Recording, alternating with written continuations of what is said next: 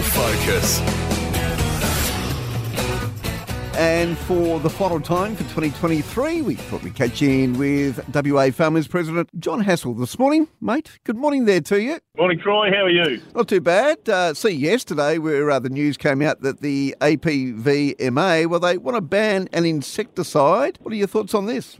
Well, look, my initial thoughts is they're probably overstepping the mark, but, I'm told that it's been a scientific process and, the APVMA's got to do its job. Importantly, that it can't be someone from the government just trying to push and make it political. It's got to be independent. Yep. And so we've got to let the process take its course and see what happens. And we've got to make sure that also that there are alternatives there because, without the alternatives, and it's just a very expensive exercise in regulation, pushing costs back on the growers. So, look, we've got to keep an eye on it and see how we go. For those who don't know, this is an insecticide that, works with canola? It's Chlorpyrifos, which is a bare earth for canola, yes, absolutely.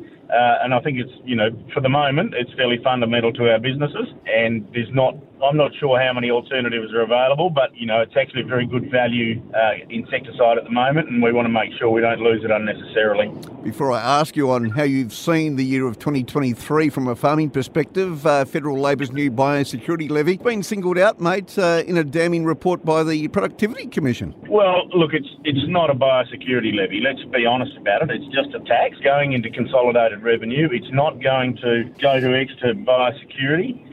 The reality is that, it's not decreasing the risks.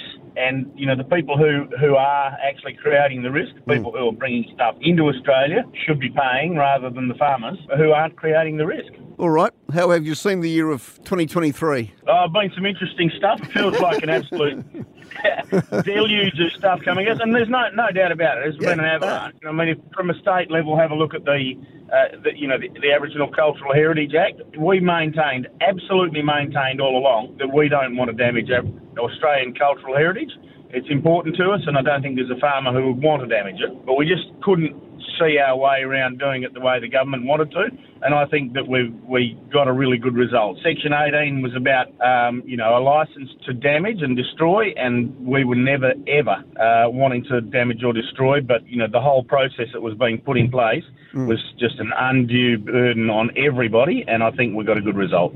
All right, it wasn't just that, of course, gun control? Well, look.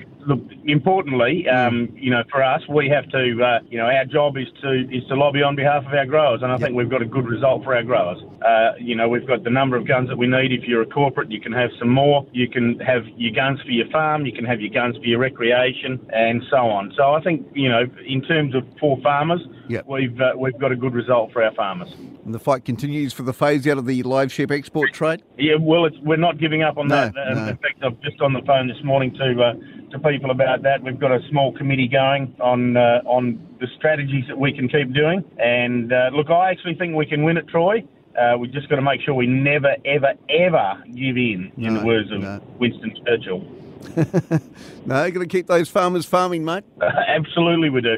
And look, it's been interesting. I think there's been a change of style out of the NFF with the new president. Not to take away from Fiona at all what she did. I think she did, was a great president. But Dave Jahinki's come in and he's been a lot more aggressive with the government and, saying that, the government's not doing the right thing by the farmers. And I think he's getting some good traction like that. He's still, I think, got a good relationship with them, but making them actually sit up and take notice a bit more. So, it's a different tack, but pretty pleased with where we're at. And I suppose for the farmers out there, just about finishing harvest, I think you've got a day or two to go for your harvest. So get the harvest done, look after your mental health, look after yourselves, look after your family, and try and enjoy a bit of Christmas, mate. Oh, absolutely. I think it's really crucial that people have a break and don't keep pushing themselves so hard for so long. It's important to sit back and take stock and, just get yourself in the right frame of mind to if you need to, go again next year. And we're certainly gearing ourselves up to go for next year. I think, exciting times in farms. I think, it's a good time to be a farmer, and I think, get a couple of things sorted out like livestock and wool and get the government off our back on a number of these things, and I think it'll be pretty good being in farming. Anything else before I let you go this morning? Look, the one thing that I would like to say is there are a lot of people who put a lot of time in voluntarily supporting their industry and lobbying for it, and, doing things like board meetings. I've got a board meeting with WA Farmers this morning. People do all of that voluntarily and taking time out of their businesses, and it's absolutely crucial that we recognise the hard work that everybody does there, and I certainly appreciate my board. The amount of work they do, it's a very thankless task, and so I'd really like to say thank you to all those people who volunteer for our industry. Yeah, do a wonderful job across regional WA. Mate, to you and to Trev and to Steve Maguire and all the team there at WA Farmers, thank you for your time during 2023. Merry Christmas to you and all of your families, and hopefully we can do it again next year, mate. Yeah, likewise, Troy, and thank you very much for the opportunity.